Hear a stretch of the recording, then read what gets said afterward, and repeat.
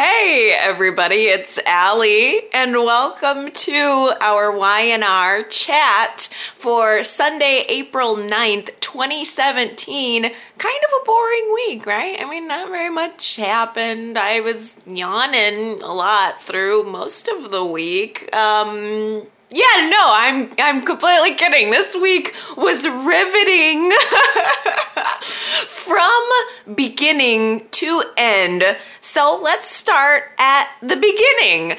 Nick goes to Paul, and he tries to give Paul a heads up that he feels there's a little bit more to the cabin explosion than meets the eye. He doesn't want to give Paul too much information, though, and he certainly doesn't give Paul the evidence that he has, the tranquilizer gun, the wrench. I think it's in part that Nick doesn't want to tip off inside of the police department because Kevin works there, but also I, in general, just think that Nick is trying very hard to do all of this without Chelsea knowing about it. I think he wants, when all of this goes down and Chloe is caught, for Chelsea to have irrefutable evidence and the police to back it up. I don't think Nick wants to make a fool of himself in front of Chelsea any more than he feels that he already has. Paul suggests getting a confession out of Chloe or the person that Nick is suspecting. Of course, Nick doesn't name names, but Paul says, well, if you can get a confession from somebody, that would help. Yeah, I should say so. Getting a confession would really help seal up the whole theory that Chloe killed Adam.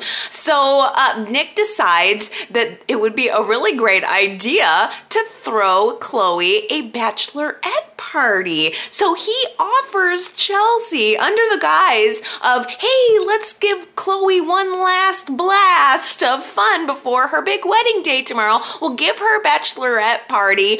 And Chelsea thinks, oh, what a great guy. This is so nice of Nick. But she doesn't realize that Nick is working with Sharon, of all people, to turn this bachelorette party into a drunken confession. He tells Sharon, you know what? You help me set up this bachelorette party for Chloe. You get her drunk. Start pouring the drinks. Make sure she is having a wild time. And then you leave the rest to me. Sharon does exactly that. Chloe gets absolutely wasted. She's throwing back bachelorette teenies or something crazy? Some crazy drink that Nick creates extra strong in the alcohol department, especially for this occasion. And Sharon lures her back, which is kind of creepy, but lures her into the back room of the underground, the back office, saying, here, just lie on the couch for a while, sleep it off, you're a little boozy, you're a little woozy.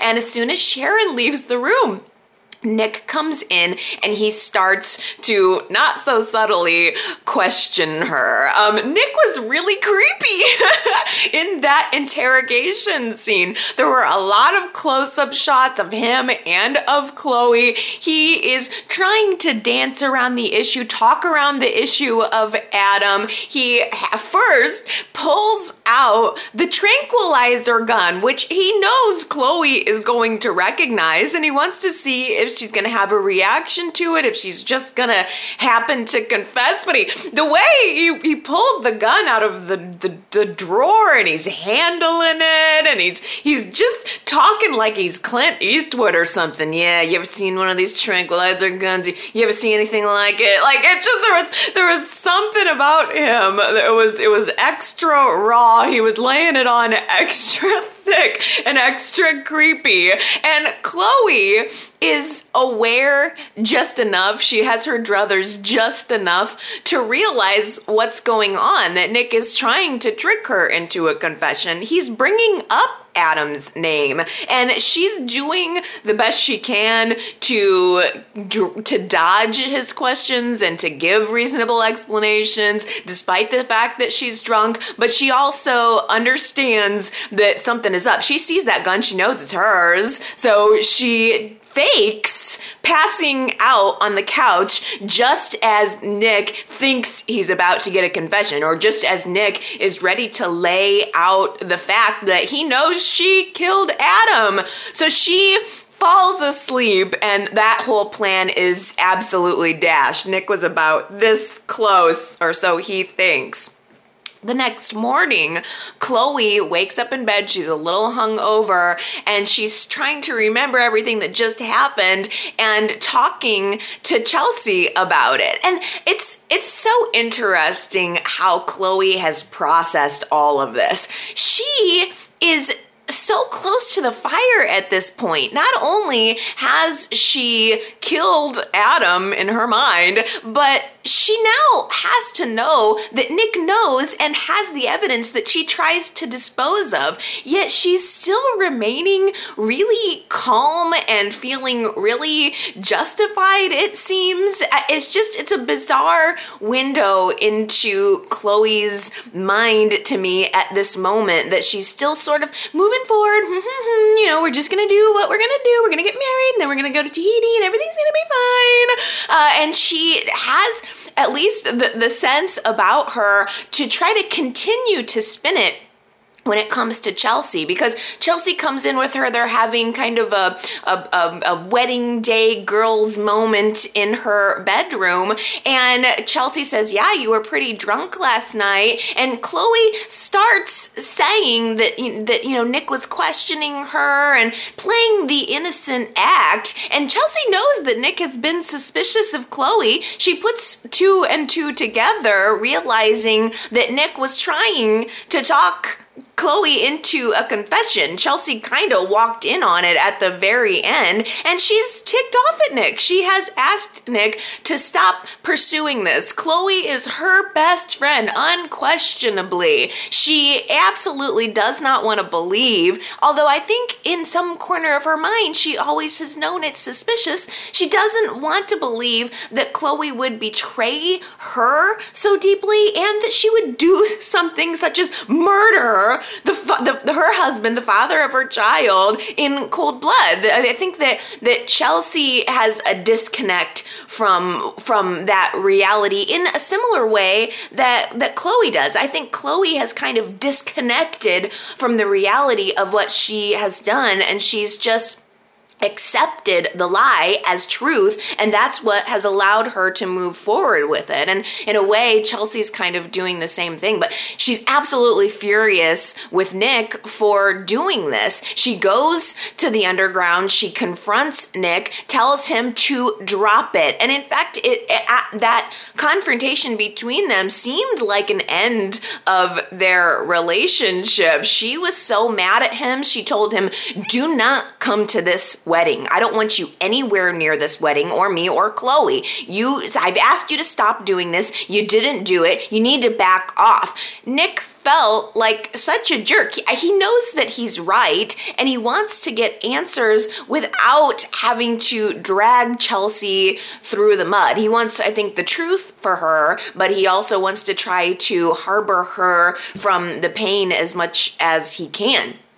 Well, Chelsea runs back to the mansion to help Chloe get ready for her big day, and she's made her this beautiful dress. She is looking around in some drawers in the bedroom to try to find a bobby pin. So she pulls open this dresser drawer and starts leafing through some scarves and things, and she gets really deep into the back of the drawer looking for a bobby pin, and she pulls out it's like scarves and negligees and delicate items, and she pulls out this pair of black leather gloves from the very back. Well, that's sort of, I guess no big deal, random pair of black leather gloves, and she sets those aside, digs further into the back corners of Chloe's drawer, and what does she find? Adam's wedding ring. I could not believe the moment. That was incredible. Chelsea knows without a doubt That is my husband's wedding ring. I put that on his finger on our wedding day. There's no reasonable excuse why it should be in that drawer. In that moment, the second Chelsea laid eyes on that wedding ring, it was over for Chloe. She knew immediately. I was relieved, I suppose, that Chelsea was the one who, or that Chelsea found something on her own that would corroborate the story that Chloe killed Adam. Yet at the same time, it really kind of blows a hole in my theory that Adam is still alive. I want so badly. I imagine I'm clinging to this idea. I just refuse to believe that he's actually dead, but I can't think of another excuse why Chloe would have that wedding ring. It seems that she would have slipped it off his finger before blowing up the cabin and blowing him to smithereens. There's, I suppose, a chance that he would have escaped. I don't know. But the second also that we saw Chelsea finding the ring, I thought to myself, why would she keep that? That is such a psychotic little token to keep. She got rid of the tranquilizer gun. She got rid of the wrench, for crying out loud. Nobody would even suspect a wrench. Yet she went to the trouble of throwing that away, and she would keep his wedding ring. That is sick and psychotic. Like it was a trophy from a big game hunt. As if if she could have gotten her way, she probably would have cut off his head and had it stuck to a plaque and put on her wall so that she could see that and remember how she took down Adam Newman for the rest of her days. It was such a relief, and also just an incredibly kind of sick moment to really let it sink in on why Chloe would keep that ring. Well, Chelsea's got that ring in her hand when Chloe comes back into the room, and she is happy. This is her wedding day. It once again, it's shocking to me how disconnected from reality Chloe is. She should be sweating bullets, but she's just going on, oh, this is my wedding day. I'm so happy. I'm going to put on my dress. She does. She looks stunning in the dress, by the way. She puts on her little white spider web looking dress, looking like a white widow. I loved the dress. I thought it was really interesting and appropriate. It's kind of funny. Gary had left me a voice message and also had equated it to looking like a spider web dress, and a tiny little line that Chelsea had said actually a little bit later in the story, saying something to the effect of, I wanted to create a dress that really fit you. And I hadn't honed in on specifically that line, but when I thought about it, it is so very true. Chloe is someone who has spun this web of lies, and here she is wearing a dress that was made by the wife of the man that she murdered in cold blood. She couldn't have looked more fabulous in it, though. I mean, I absolutely love it. That's going to be part, at least in part, of our ribbon or raspberries for the week. I've got a photo up there of Chloe's white spiderweb wedding dress, and also her bachelorette party dress. I'm gonna let you guys tell me what you think of that, and I'll let you know if how I'm gonna award Chloe's wedding fashion for the week. It was interesting to say the least.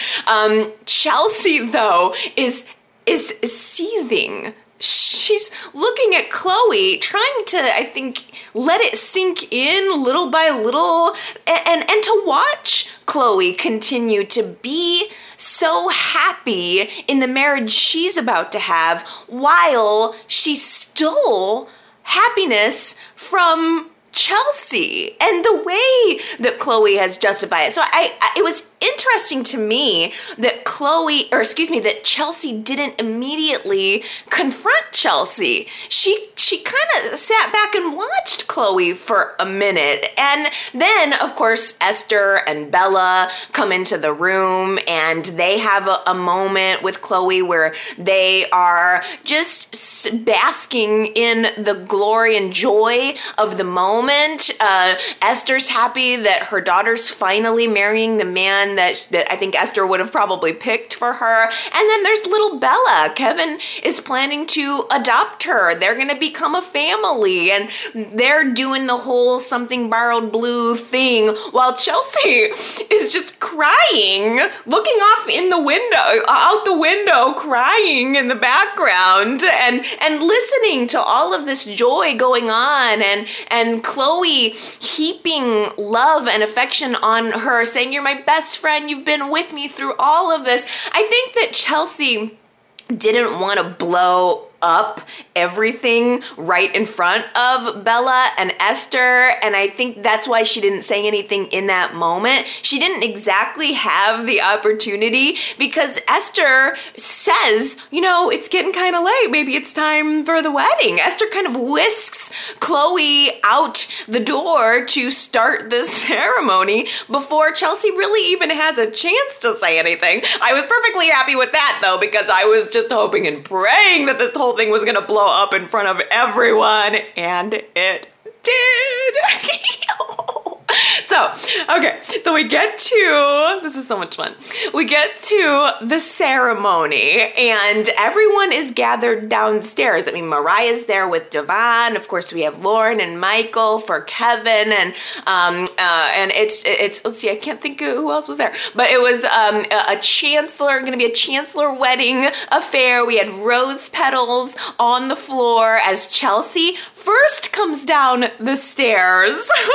She comes down as the maid of honor, takes her place off on Chloe's side of the altar. By the way, Father Todd there officiating. I don't want to forget to say that. Father Todd looking more and more like Murphy these days. I honestly had a brief moment where there was so much going on and I opened my eyes and I was like, Murphy? No, that's Father Todd. But so Chelsea's taking her side. Kevin is standing at the altar. He is looking so in love and so sincere. Like, this is the happiest day of Kevin's life. Gloria, by the way, looks like she's going to a funeral. That's who I forgot. Gloria literally looked like she could have been dressed for a funeral, and her personality was matching. She actually came into the mansion and whispered to Kevin, "I left the car running." She just knew. It's true. Gloria believed that Chloe was going to hurt Kevin, and it ends up coming true, so you got to give her that. So we've got everyone gathered. Chelsea standing off to the side. Chloe comes down the stairs. She looks upon all of her friends and family, looks upon the face of the man she's going to spend the rest of her life with. She is glowing. She's happy in her mind. This is the world being right again. After everything that has happened to her, this is everything coming together. This is finally her dream come true. She walks to the altar. She and Kevin are in love, saying their vows. It gets to the point where Father Todd asks for the rings.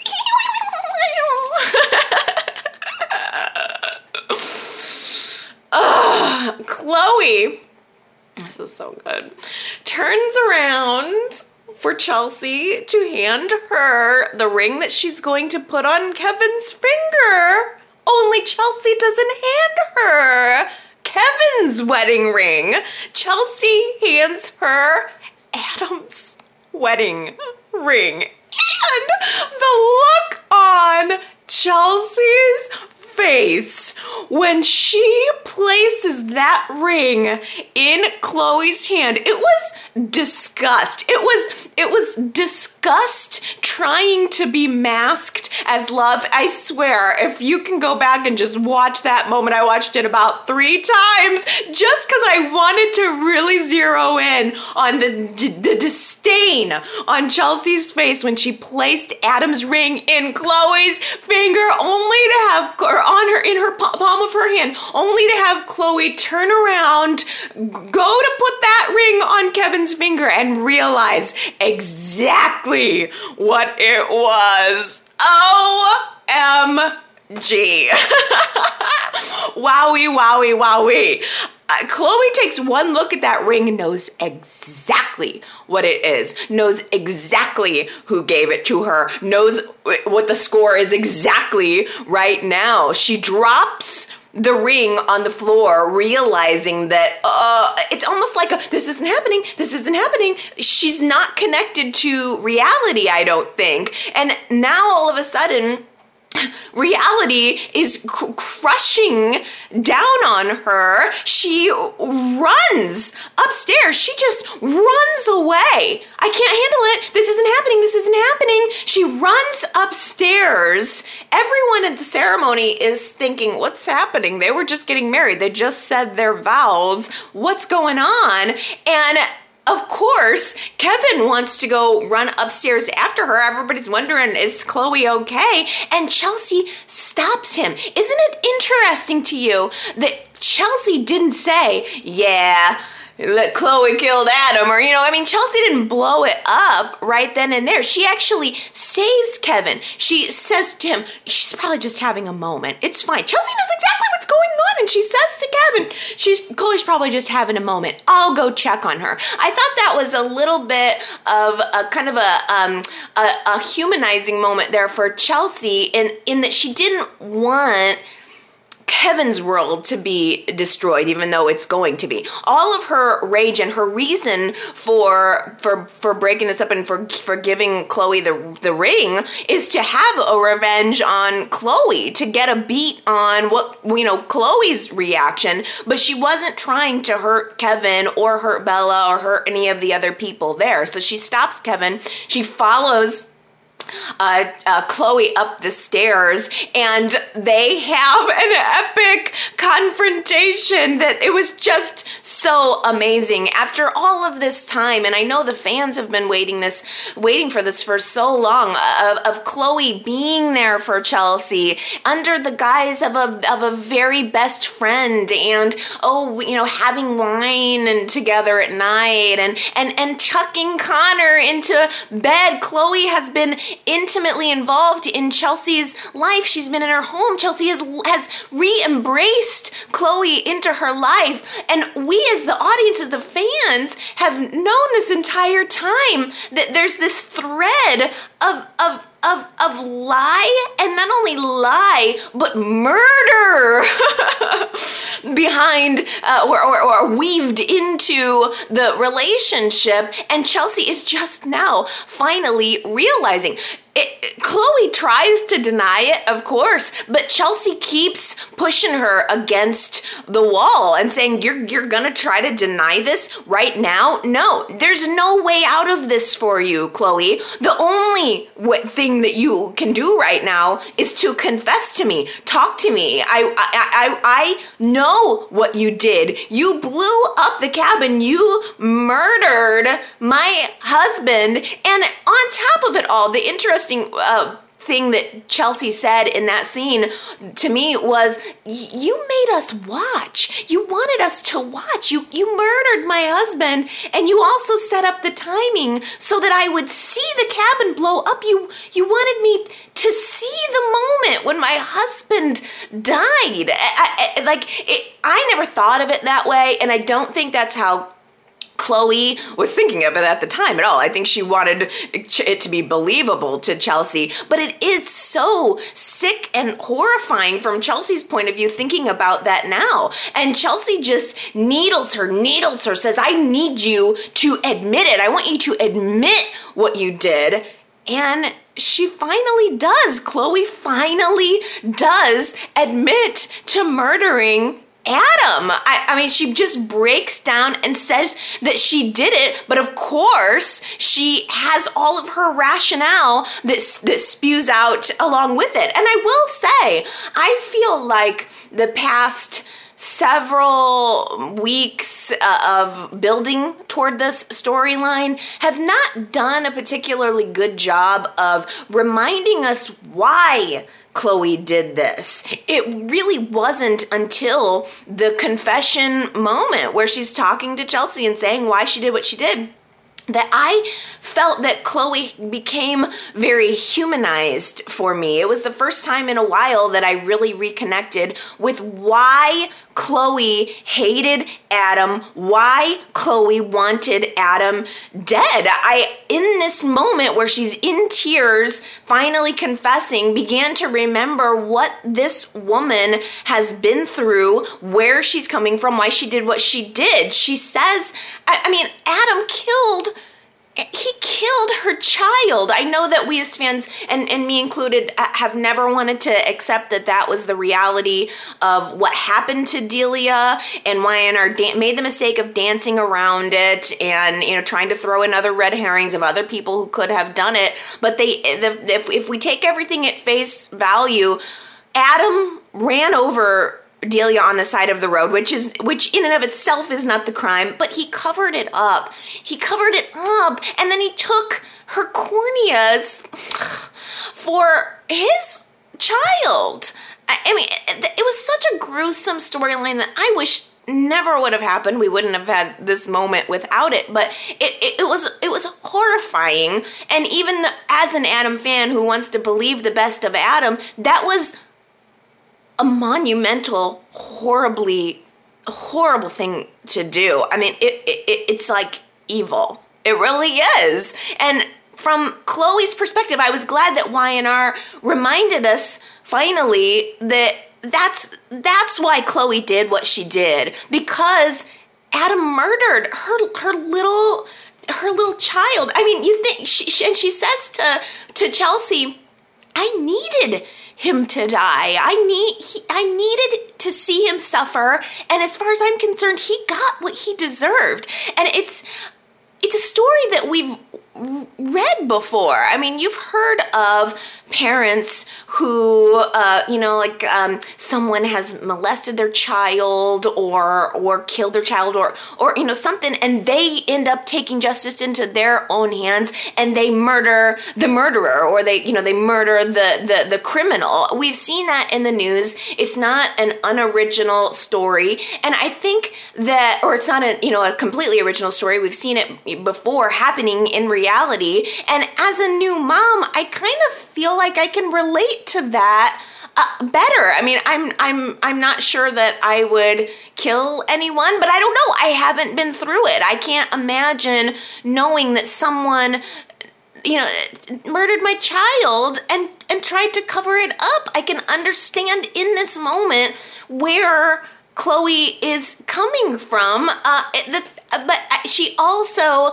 has this element of that it's driven her crazy. That what happened to her daughter, on top of knowing that Adam did it, got away with it, and that she murdered him as revenge, has driven her crazy. So Chloe has, in response to Chelsea, rationalized it as all being a favor for Chelsea in a way. I mean, Chloe goes on to say, like, Adam made you unhappy, he made me unhappy, he made everyone in his life unhappy, and without Adam, we're all happier. Chloe's only sorry that she is not getting away with it anymore. In her mind, eliminating Adam Newman has meant making the world a better place. And that's not how Chelsea feels. Chelsea was with Adam through a lot of this. She knows how Delia's situation, the situation with Delia, weighed on him. She understands the Adam side of the story, and she doesn't see this as some big favor to her. Chelsea lunges at Chloe. I mean, she smacks her first. First of all, it was a big old smack across the face, and then she lunges at her, and that was the end of, what was it, Thursday's episode, I want to say? It was so good. I mean, the confrontation between the women was so good. It needed to happen. I like that we've been understanding Chelsea's point of view, and the betrayal, Chloe's betrayal has really been worked in quite a lot over these past couple weeks. It was just, to me, it was a moment that sunk in of Chloe's betrayal, and I don't think that it deserves to be forgotten. I think the fans, of course, have been very mad at Chloe, and we've been wanting Chloe to pay for what she did to Adam, but we also can't forget what she's been through too. So the next thing we know, I guess the opener of Friday's show was Chelsea having been knocked out on the floor and Chloe nowhere to be found. In fact, the next couple scenes are Chloe driving away in her car. So this also speaks to Chloe's frame of mind. She's not just crazy in the past, and everything that happened with Adam sort of fixed that. She's kind of crazy in the current too. She knocks Chelsea over the head with a lamp and escapes. So she's desperate on top of it all. She has to get away with this. She is not going to let Adam Newman take one more thing away from her. So she bolts. Father Todd and Kevin rush into the room to find Chelsea, make sure that she's okay, and Chelsea is no more Mrs. Nice Girl. She is ready to spill the beans about everything. We look over on the desk, and there's a letter that Chloe has left for Kevin. I really feel so terrible for him. I almost wish YNR would have played it up a little bit more, how this is Kevin getting his heart broken all over again. He opens up the letter, reads it, and it's once again Chloe telling him, I got a problem. I did bad. I made a mess, and I don't want to drag you into it, so I'm gone again. This is his nightmare repeated on a cycle when it comes to this girl. She says also that she wants to make sure that Bella goes to Esther, that Bella stays with Esther. So I'm leaving you, Kevin. I'm also going to take away from you the girl that you were wanting to adopt. I see, this is another reason why I feel like I wouldn't have, although I understand Chloe's position on Adam, I wouldn't have killed him because I'm not crazy, and I have an understanding that there are consequences for all actions. You can kill Adam Newman, you can blow him to pieces all day long, but what you're really doing by killing Adam is taking an unnecessary chance that you're going to have to abandon your other daughter. You're going to have to abandon Bella now. She had Bella when she killed Adam, so she didn't consider that consequence. Failure was never an option for her. Killing Adam was just something that Chloe had to do. It was a task that she had to complete, and she completed it. And it didn't matter anything that was going on in the periphery. It didn't matter that Kevin was going to get caught in these crosshairs. It didn't matter that Bella was, best case scenario, gonna go to another family member and electively. She could have got the child ripped away from her at any point along this journey. It's just, that whole piece of it is what to me confirms that that Chloe is still insane, that she is not well. Obviously, I suppose. It also, just on a Kevin note, is a little bit curious to me that she never sought his help with this. She was very into and even aroused by the fact that Kevin had become a good guy, that he was no longer someone who she could consider a cohort. and maybe that's why she didn't confide in him. But knowing how much Kevin loves Chloe, I would not have been in the least bit surprised if she would have told him that the heat was on and what she had done with Adam and that it was coming back to haunt her. I wouldn't have ruled it out if Kevin would have helped her cover it up. I mean, do you guys think that Kevin would have lied for Chloe if he knew what she had done? Would he have helped her cover up the evidence? I think that would have been an interesting story to tell, because we're sort of seeing this revised Kevin Fisher, this good guy working on the good side of the law. Would he have got into the inside of the police department and helped get rid of evidence? I tell you what, there was a moment where he was holding Adam's wedding ring and he put it in his pocket. After all of this had gone down, Chelsea comes down and tells everybody what happened. Of course, nobody wants to believe it except for the people who do. Gloria can believe it, Mariah can believe it, but everybody else is having a hard time accepting that Chloe would kill Adam, especially Esther and especially Kevin. And there's a moment where Kevin is holding Adam's ring. He puts it in his pocket, and I thought to myself, is he going to snatch that evidence away? Chelsea had to ask for the ring back, which was smart, because I really thought, oh my gosh, he could just make all of this go away for Chloe. And I don't know if the actress is staying on the show or not. I have no clue. But I wonder if she is. I mean, Kevin could still make all of the evidence against Chloe disappear, and or if Chloe is apprehended. I mean, Paul got called in. He was already hip to the idea that there was more to the Adam story, and now all of a sudden we've got some evidence. Father Todd calls Paul. He comes in. He's investigating. There's an APB out on Chloe. They're all looking for her. If she does get caught, she would certainly have a very good defense. I'm sure that Michael could be her attorney. He could defend her. I mean, any of the evidence that Nick has been tainted. They've even mentioned that in last week's show. Nick didn't just turn this matter over to the police. He went and found the evidence on his own. The chain of what do they call it? Chain of possession or something on the evidence has been tampered. So ultimately, Chloe never confessed to it. They really kind of have some flimsy evidence when it gets right down to it. I think that Michael could probably give her one hell of a defense, get her off the hook, and Scott could cover the whole thing for the GC Times.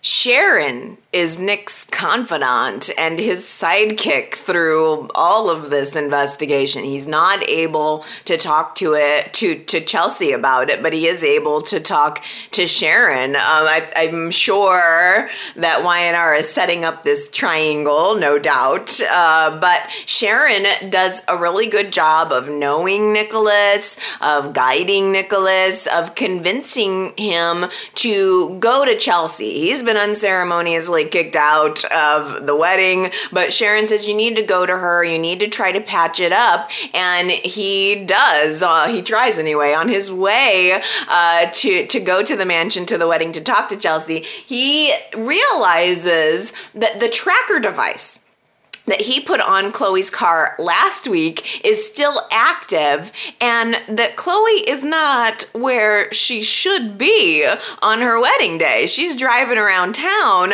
when she should be at the altar with Kevin. So Nick finds this a little bit suspicious, so he follows her. Rather than going to Chelsea, he follows this lead, and the lead takes him to a tarmac where a plane is fueled up and where he's meeting with who? She's meeting with who?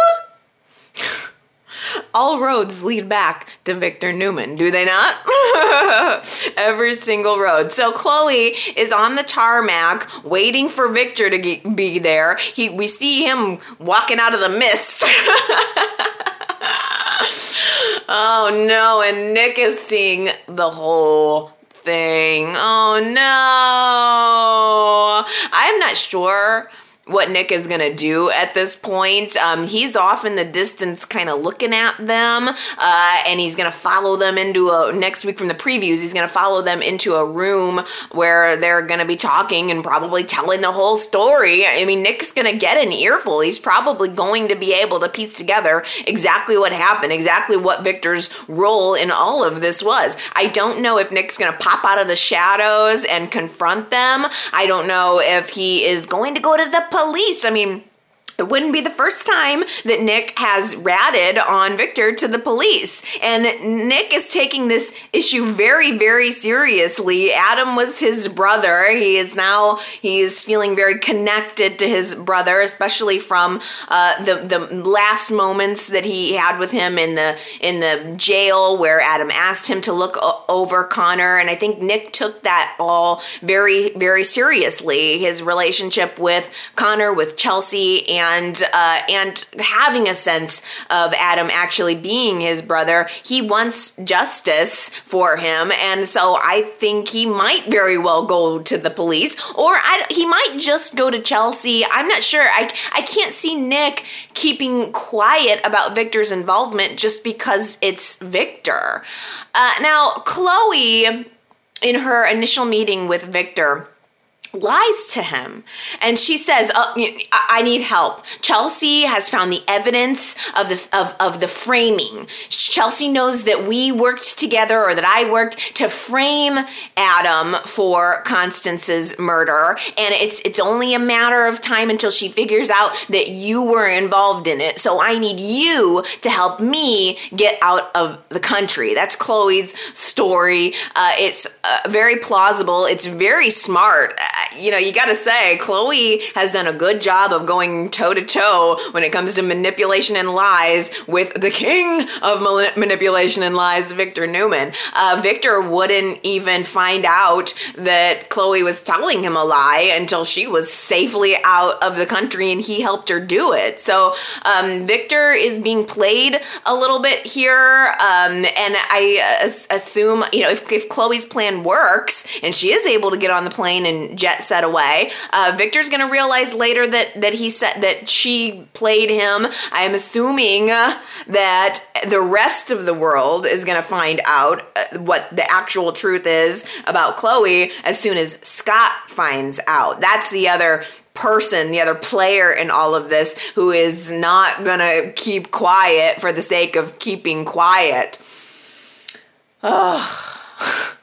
Victor's gonna go down for this. Here's yet another romantic dinner that Victor and Nikki will never have. The man was planning a candlelight dinner with beautiful spread of food, beautiful gowns being brought in with some jewelry for Nikki. It was gonna be a romantic affair. We had a flashback, and now it's all gonna be dashed. It's never ever gonna happen. I think, though, that we are setting up the redemption of Victor. I don't know if Chloe's going to end up being redeemed, but I can see everything kind of headed toward Victor being redeemed. We had an interview between Scott and Victor this week where Victor talked at length about his relationship with Adam, and what struck me from that conversation was the difference between Victor and Chloe. Even though they worked together to set Adam up for murder, Victor did not want Adam to die. And, the thing is, I think that what sets Victor apart from Chloe is the fact that he has regret about it. Chloe is keeping trophies from her kill, whereas Victor feels nothing but regret about it. And it read on his face. It read in his words. And I think that what we're going to see at the end of this is Victor admitting what he did and asking for forgiveness and possibly confessing that this is one of the things that he is most ashamed of, and I think that's the road that we're gonna see. It feels like a new day, a little bit of a new Victor, and I wonder if we're gonna see him redeemed at the end of it. I have to say another thing about Scott. He's so square. He is Mr.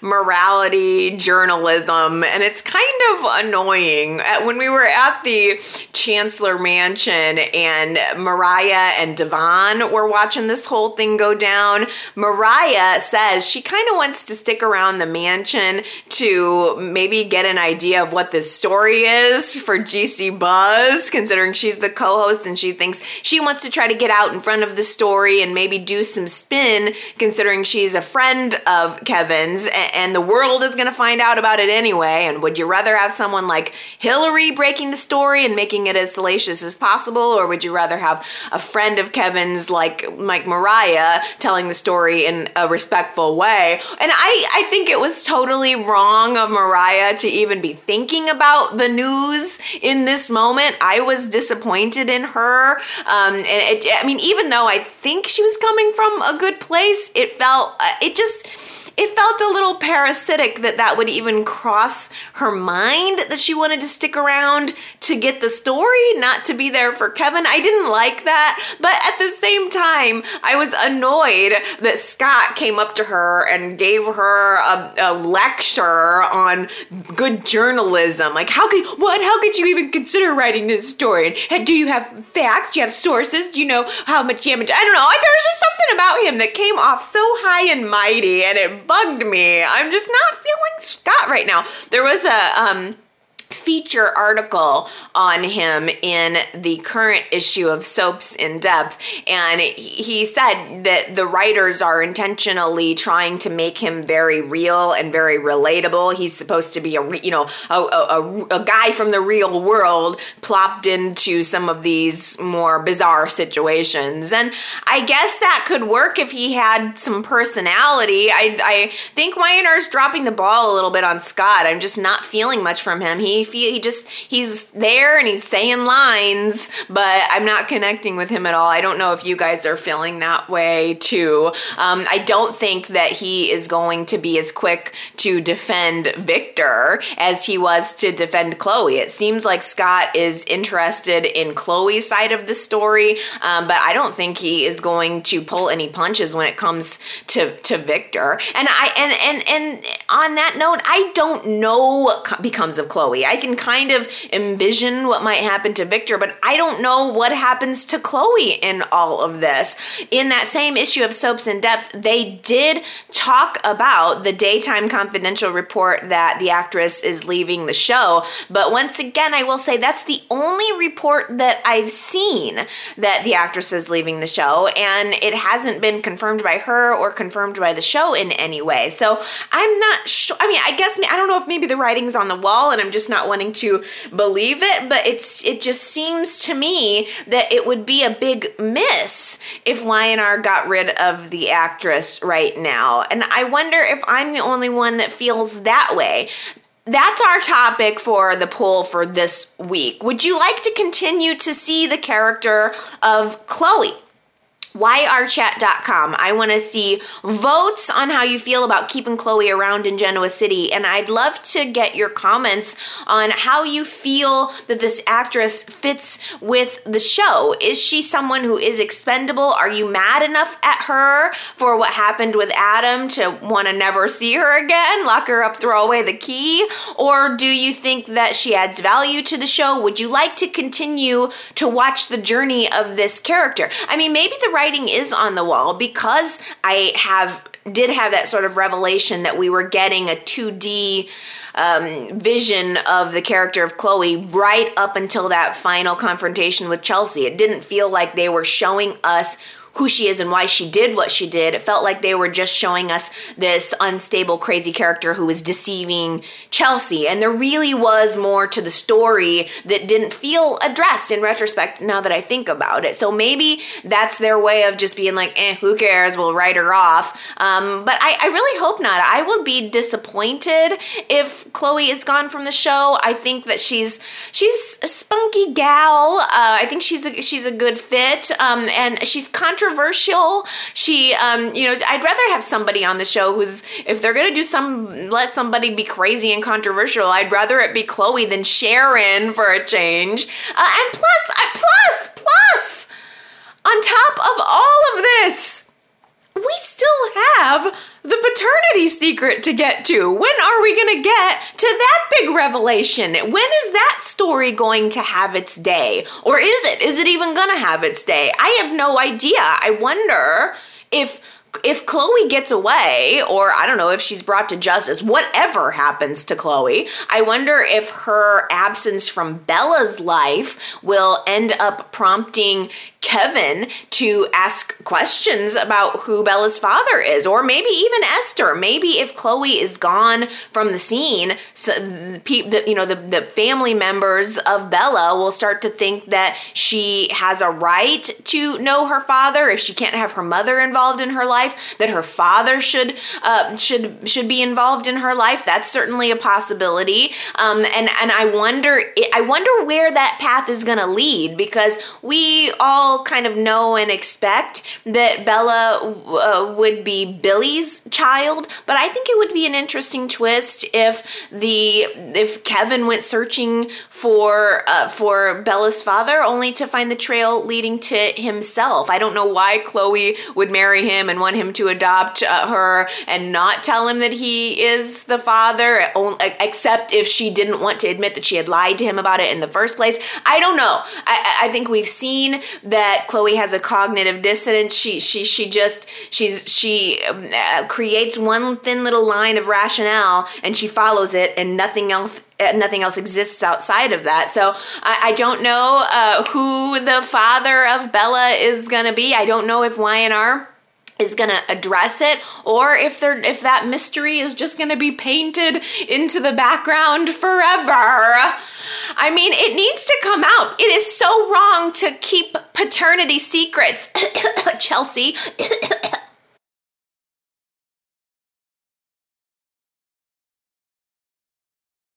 Billy returns from his hockey league trip victorious. He has sealed the deal. Brash and Sassy and the hockey league are gonna be working together to bring men's cosmetics to sports fans. Well done. It's a well done tie-in. Billy is the hero. He's proven himself now to be a competent business guy, on top of being a good father and a potential good mate for Victoria. So now that he's back, it's time to address the kiss that he and Victoria shared right before he left for his trip. Victoria doesn't want to think about it. Billy can't stop thinking about it. He's been thinking about it the entire time. He wants to talk about it. He wants to know where it's going, but Victoria isn't really giving him anything. She's not wanting to commit to him in any way, shape, or form. He does manage to get her to leave work for a little bit to celebrate the deal going down and play hooky for a day with the kids. They go to the arcade. It's clear that Y&R is trying to recapture some of this Billy and Victoria magic for us. The problem for me was that awkward moment in the elevator with Phyllis. Billy and Victoria are on their way out. Phyllis happens to be in the elevator too, and it was stuffy in that elevator. It was a little uncomfortable in that elevator. Everybody in that elevator has slept with Billy. Billy and Victoria get off and they go off to their little fun date with their family, but Phyllis is left alone. She dodges out. She doesn't even get off at the same floor as them. She says, oh no, actually I have to go back up. Like, she doesn't want to be anywhere near those two in their happiness. I think she's happy for Billy, that he's reuniting her family, but she's lonely deep down. And I felt bad for her. There was a follow-up moment later in the week where she's at the coffee house. She's obviously lonely, and she sees Billy coming in, and she's saying to herself, please don't come over here, please don't come over here, please don't come over here. But she's stuck remembering the last person who she had really kind of connected with. She and Billy had passionate affair, and I was kind of glad to see her remembering one of their particular nights together, because it's telling me that all is not forgotten when it comes to that relationship. It's another one of those storylines that was really big and really powerful and really scandalous, and then the ball just got dropped and it just got tossed away. And I wonder if this is our new writers and our new producer at YNR deciding to bring back a story that kind of got dropped away. I would hate for the Billy and Phyllis affair to be completely forgotten and for it to be for naught. I mean, at the end of the day, Billy and Phyllis's affair broke up my Phyllis and Jack, and I've always been a Phyllis and Jack fan. And not only that, it destroyed the brothers' relationship. All of that was for nothing. Billy and Phyllis wanted to be together. They were planning on telling Jack. It's like, and then it felt like it just disappeared into the mist and never really made any sense to me. So I was glad to see that Phyllis is still thinking about him, and that YNR is giving us a little bit more to chew on it when it comes to those two. I honestly would really like to see Billy and Phyllis back together, or a triangle at the very least, something other than just Billy and Victoria fitting back in a perfect little puzzle. But once again, if that happens, then it probably means breaking Victoria's heart again and her trust.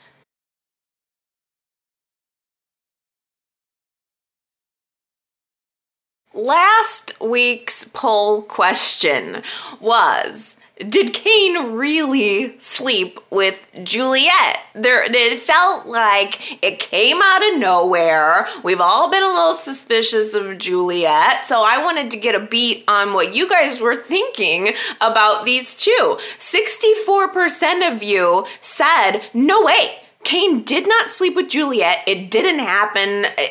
She set it up.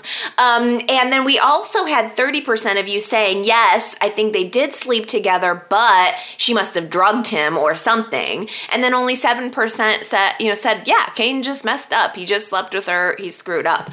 Gosh, I feel like I have flip-flopped on this answer or throughout the week, because initially I think I voted that he didn't sleep with her at all. It just didn't make sense, and it felt like something was wrong there. T. Nicole left a comment on this post that I think summed it up and made some sense to me here.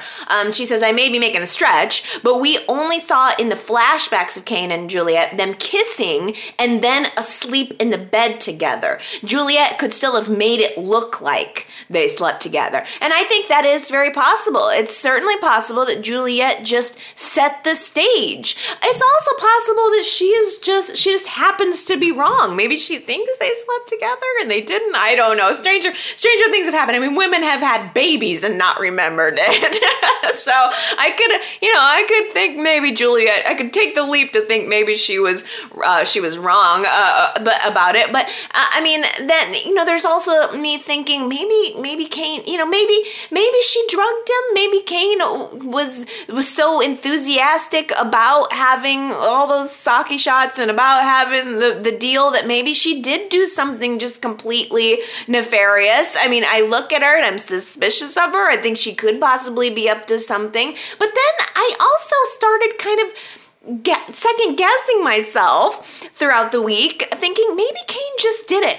Maybe he just slept with her and screwed up, and that's what it is. I mean, there was a scene where she has accepted the brash and sassy job. She's talking to Cane about it, and they're now having to come to terms with the fact that they are going to be working together and that it's awkward, and Juliet doesn't want it to be awkward. And she says to Cane, I wanted this job. It's a good opportunity for me. I'm taking it.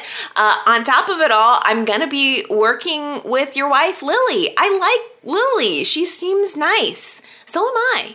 I'm a nice girl too. Like, this all happened. I'm sorry that it's, that this rocked your world.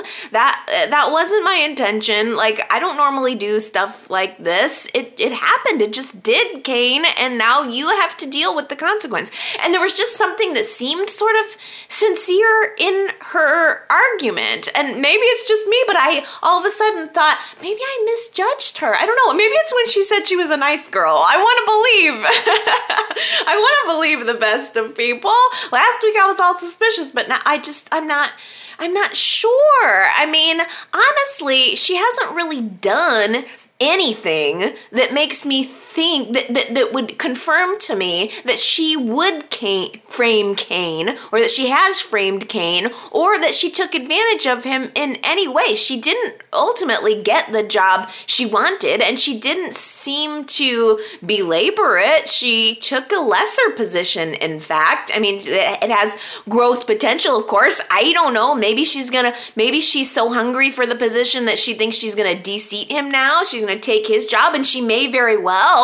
But that doesn't mean that she would have set him up for sex, or that she had anything nefarious. I don't know. Now I'm flip-flopping. You know me. Week by week, I change my opinion. But ultimately, I realized that I'm basing my view of Juliet solely on my feelings for Cane, and that I also really like Cane, and I want to believe the best of Cane. But it's not like he hasn't done a few horrendous things in his day, i.e. pretending to be Jill's dead son, passing off his life as if, passing himself off as if he was Jill's dead son, who really didn't end up to be dead, but it didn't end up being dead. But I mean, come on. It's not like Cane is an angel either.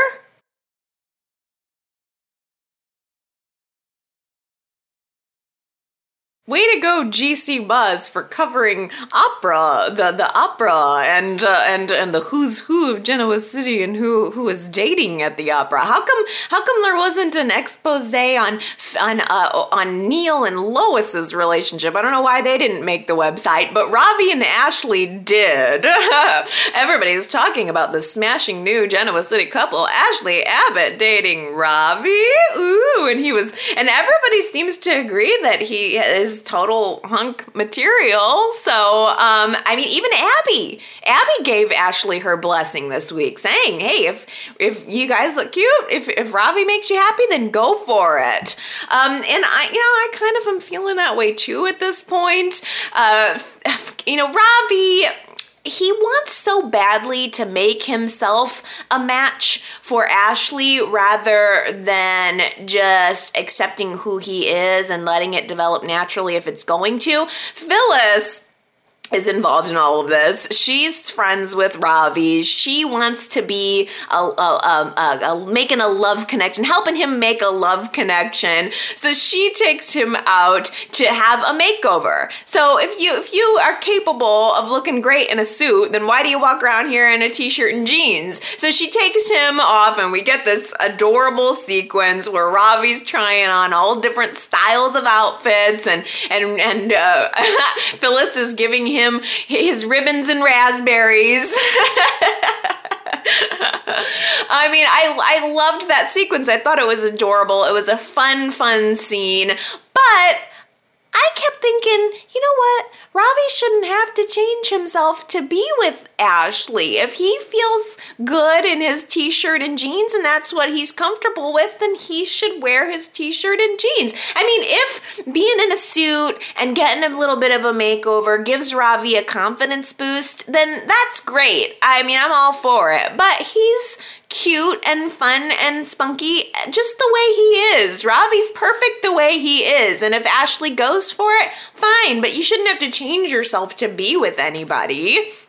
I'm sure Phyllis's heart was in the right place. She turns around and she blasts Ashley for giving Ravi mixed signals. He comes in with his new suit looking all dapper, but she's so busy that she doesn't even look up to see him. She's preparing for this conference in New York. She's just typing away on her computer. She barely notices him at all, so he walks away disappointed. Phyllis realizes that he has been dashed. All of his efforts, all of her efforts are just, going upon blind eyes. So Phyllis walks in there and tries to have a frank conversation with Ashley that I appreciated. I thought it was, it is a little bit grade school in a way, that they would be getting involved in romantic stuff, and that Phyllis would say that to her. It was inappropriate in terms of a business environment, but I think it needed to be said overall. I don't think Ashley was ignoring Ravi on purpose, obviously. I think that she's going through a journey of her own, personally and professionally, but she does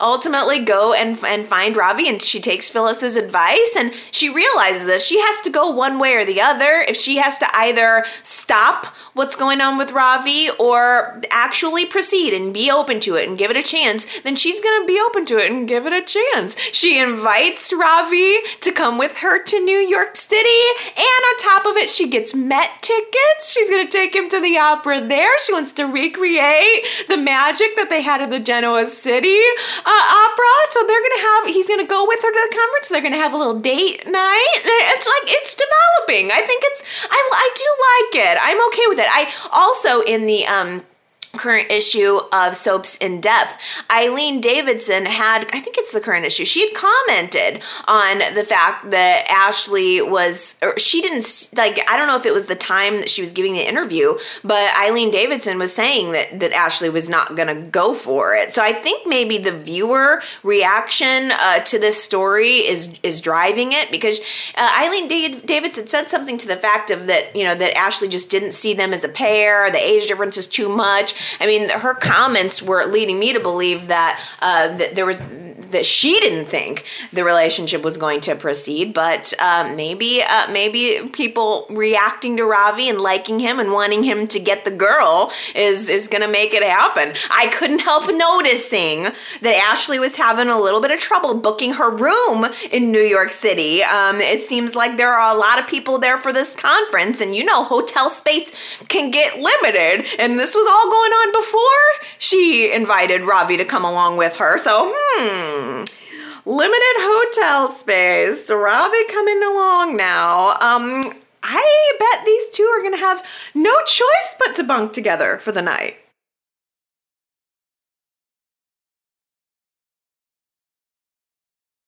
If you want to play with fire, let's light it up.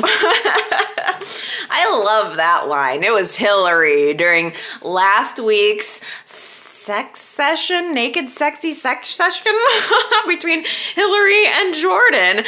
He had suggested doing a little bit of a naked photo shoot, and she said, fine, you want to play with fire? Let's light it up.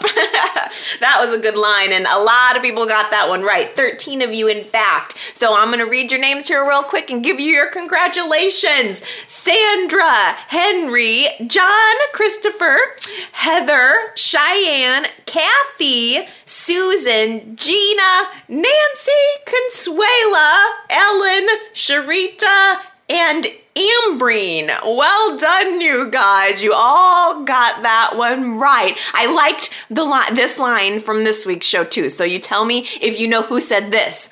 I could never be a zookeeper. I don't think I could either. But you tell me who you think said, I could never be a zookeeper. Go to yrchat.com to leave your guess, and if you get it right, your name will be on that list next week.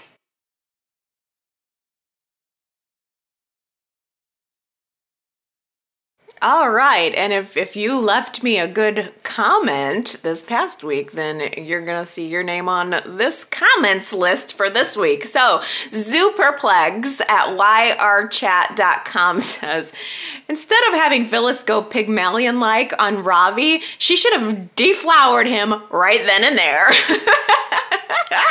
I don't know why, but I laughed out loud just at the notion of Phyllis deflowering Ravi. It's actually, you make a good point though, Superplex. I mean, Phyllis she's a hot pot of sexiness all on her own. She probably could have hopped on Ravi and, as you say, deflowered him, and that would have that would have helped her get back at Ashley, would have maybe gotten her a little bit of revenge on Jack. I mean, I think we must be seeing a new day of of Phyllis, I suppose. She's trying to be a nice girl now after being a bad girl, but I don't know, maybe bad girl Phyllis is a little more fun.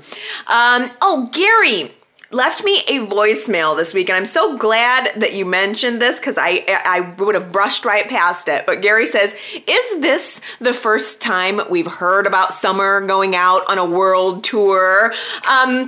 You know what? Summer kind of disappeared unceremoniously, didn't she? Nick and Phyllis had mentioned that they were giving her a vacation as a birthday present, and then we never heard from her again. Summer's just gone. I think that now Y&R is maybe extending it. All of a sudden, the trip is a little bigger than it was before, but I'm assuming that the actress is on recurring status. They maybe just didn't have much to do with her. I don't feel super sad about that because I don't think Y&R really quite has nailed it with the character of Summer yet. She hasn't done much but get duped by men. So maybe we need a break. Maybe we need a retooling and bring her back when we have something exciting to do with her. Gary, I also am so glad that you mentioned Mariah's comments about Chloe after Chloe ran upstairs and everyone is down in the Chancellor living room wondering what happened to her. Why did she just run away? Mariah makes this wonderful, wonderful comment where she is disparaging Chloe, saying that Chloe always ends up hurting Kevin, and Kevin needs to get over her shtick, calling Chloe Kevin's manic pixie dream girl. That line was spot on. And when I heard Mariah say it, I thought to myself, I don't think I have ever heard a better summary of Chloe, the character, in my entire life. That it was absolutely perfect. And Mariah said it and I let it wash over me. And I thought about that line later on in the evening. And I didn't write it down though. It was the thing that ticked me off because I couldn't remember exactly how she phrased it, but dang, it was perfect phrasing. And then Gary, you called back and you quoted it for me. Manic pixie dream girl. I was going to have to go back and watch the episode to find that line, so I'm glad you mentioned it. But, I mean, isn't that just perfect? The writing is really good on the show right now. And the acting, too. Lot Fally left me a comment at yrchat.com saying, I've never been a big fan of the Chloe character, but I think that Elizabeth Heinrichsen has done a swell job covering the emotional waterfront in the role this week. From giddy anticipation over her wedding to an inebriated partier to her breakdown at the wedding. Lot Fally, yes. I mean, can we give a round of applause to the actress at least? I think that, I'm so curious to see the poll results this week. Do you guys want to continue to see Chloe, the character of Chloe on Y&R? Because however we feel about the character, you cannot deny the actress really took us there this week. And, while we're at it, I was very impressed with Melissa Claire Egan, Chelsea, just the subtle facial expressions that she was giving us this week were very meaningful. Everybody really has done a great job. I enjoyed Gloria this week and her snarkiness. I thought Esther was very relatable this week. And probably most of all, Kevin. I want more only from Kevin. I hope that next week we really get to dig into him and his character and how he feels about this and what's Kevin's next move going to be. But yes, absolutely. I mean, there's nobody that I thought did a bad job this week. I mean, it's Emmys for everyone this week. Oh, Connor. Left me some voicemails this week, but boy, you sure nailed it on the website here at yrchat.com. Connor says, so Chloe steals Billy's sperm, has a child without his knowledge, gets busted for murder, skips town, and leaves the child she so desperately wanted. Oh, okay. I mean, Perfect. I want to put a little bow on that comment, Connor. I mean, that's everything. That's everything right there. It doesn't necessarily make sense character-wise that she would not have taken Bella with her at the very least. I don't know if it was that same notion of don't want to take the child to be on the run forever, but Chelsea and Adam were going to do it. They were going to take Connor, and they were going to skip town, and Chloe didn't think about taking Bella with her. She just ditches the kid after she went to so much trouble to have this kid in the first place, and knowing that Bella means almost everything to her. Bella is like, she's a very close second to getting, I think, revenge on Adam. I think we're seeing that revenge on Adam was what meant most to Chloe. Yeah, it's not exactly character consistent. I love that point.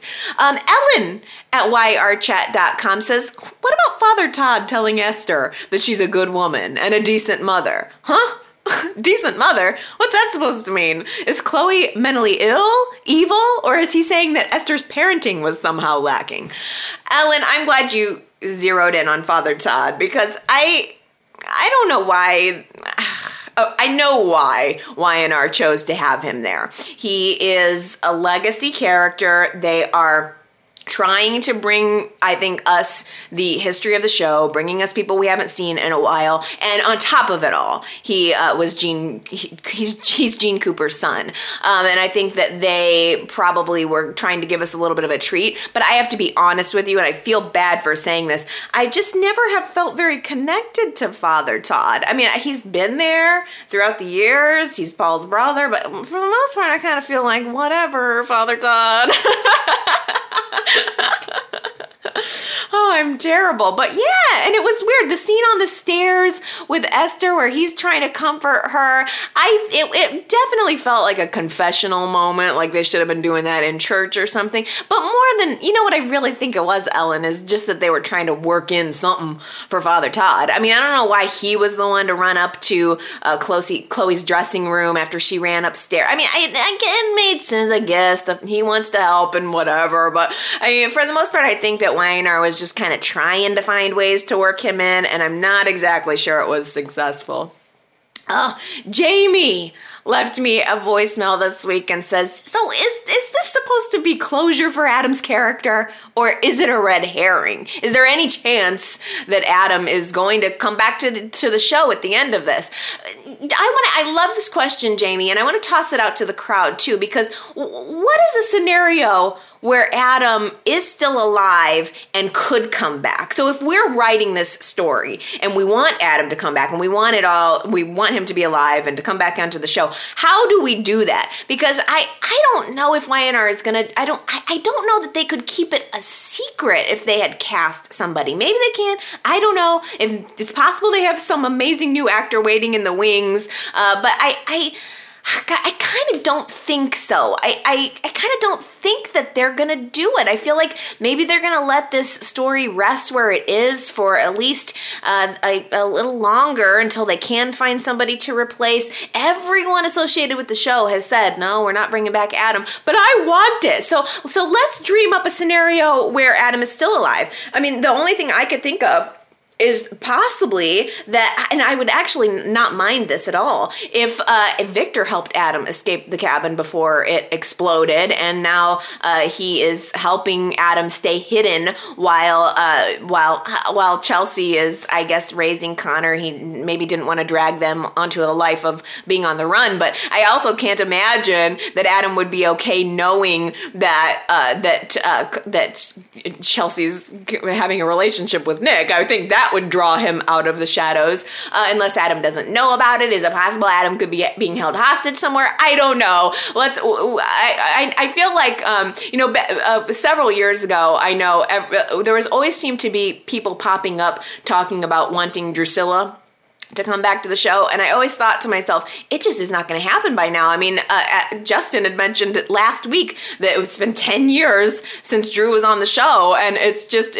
over the years, it just seemed obvious that YNR wasn't going to go for it. So I don't want to be one of those fans that's always talking about the return of Adam as if he's, as if it's Easter and, Adam's going to rise again or something. I don't want that.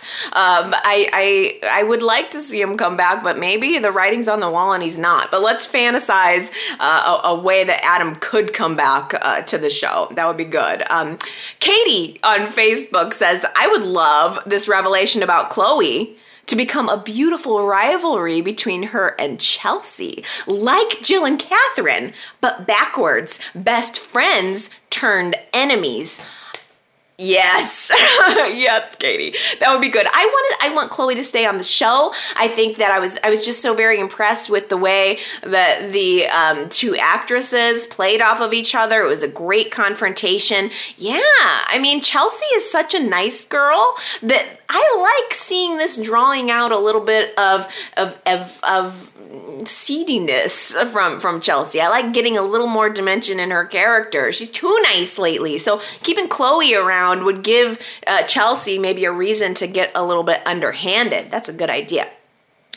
Oh, and let's wrap up here with Anna. She had a fashion faux pas for me this week. She did not appreciate Kevin's yellow rose boutonniere. I agree with you, Anna. It's so funny because I love yellow roses. I love roses, and yellow is my favorite color. And I sometimes just have them. But there's something about it. It was like big and chunky, and it just looked weird. I agree. I give a raspberries to Kevin's yellow rose boutonniere. But Anna says, in the Nikki and Victor flashback, Nikki looks better now than she did before. Yes! I so completely agree. That flashback was such a treat. And it's like they're digging into the archives and giving us ones that we haven't seen in a while. YNR will sometimes just give us the same flashbacks over and over until you don't feel it anymore. But I don't remember seeing the pearl in the oysters. I like that she was like, do I have to eat the last one, Victor? And he's like, yes, you will eat every oyster on that plate. And she looks in there and finds a pearl ring. It was adorable. And yes, Melody Thomas Scott, absolutely. She looks better today than she did in that flashback. Her voice is also so different. I wonder why that is. I don't know, but I thought that was such a treat. I totally agree. I'm going to give Kevin gets my raspberries there. Nikki's going to get my ribbon for just being overall gloriously more beautiful today than she was. How long ago was that? I mean, what, 35, probably 30 years ago, for crying out loud. So that was a nice little treat. I agree.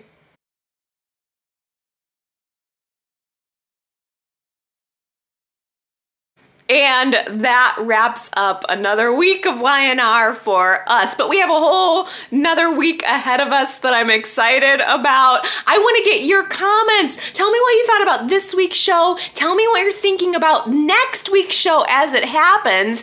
YRChat.com is the website where you can leave comments all over the blog, see all of the extra stuff. I keep meaning to mention that I still have Genoa City soap. If you want to go to GenoaCitySoap.com and check out the beautiful soap bars that are YNR inspired that I still have, and I would love to send to you, and I would love to make more. I need to make time and make more. But if you guys are still interested in the soap bars, go to the website, let me know, and leave me your comments. You can also call into my voicemail at 309-588-4569. Do Facebook, do YouTube, whatever works for you works for me. I like hearing from you. So I will look forward to your comments, and I will see you next week. Okay, bye.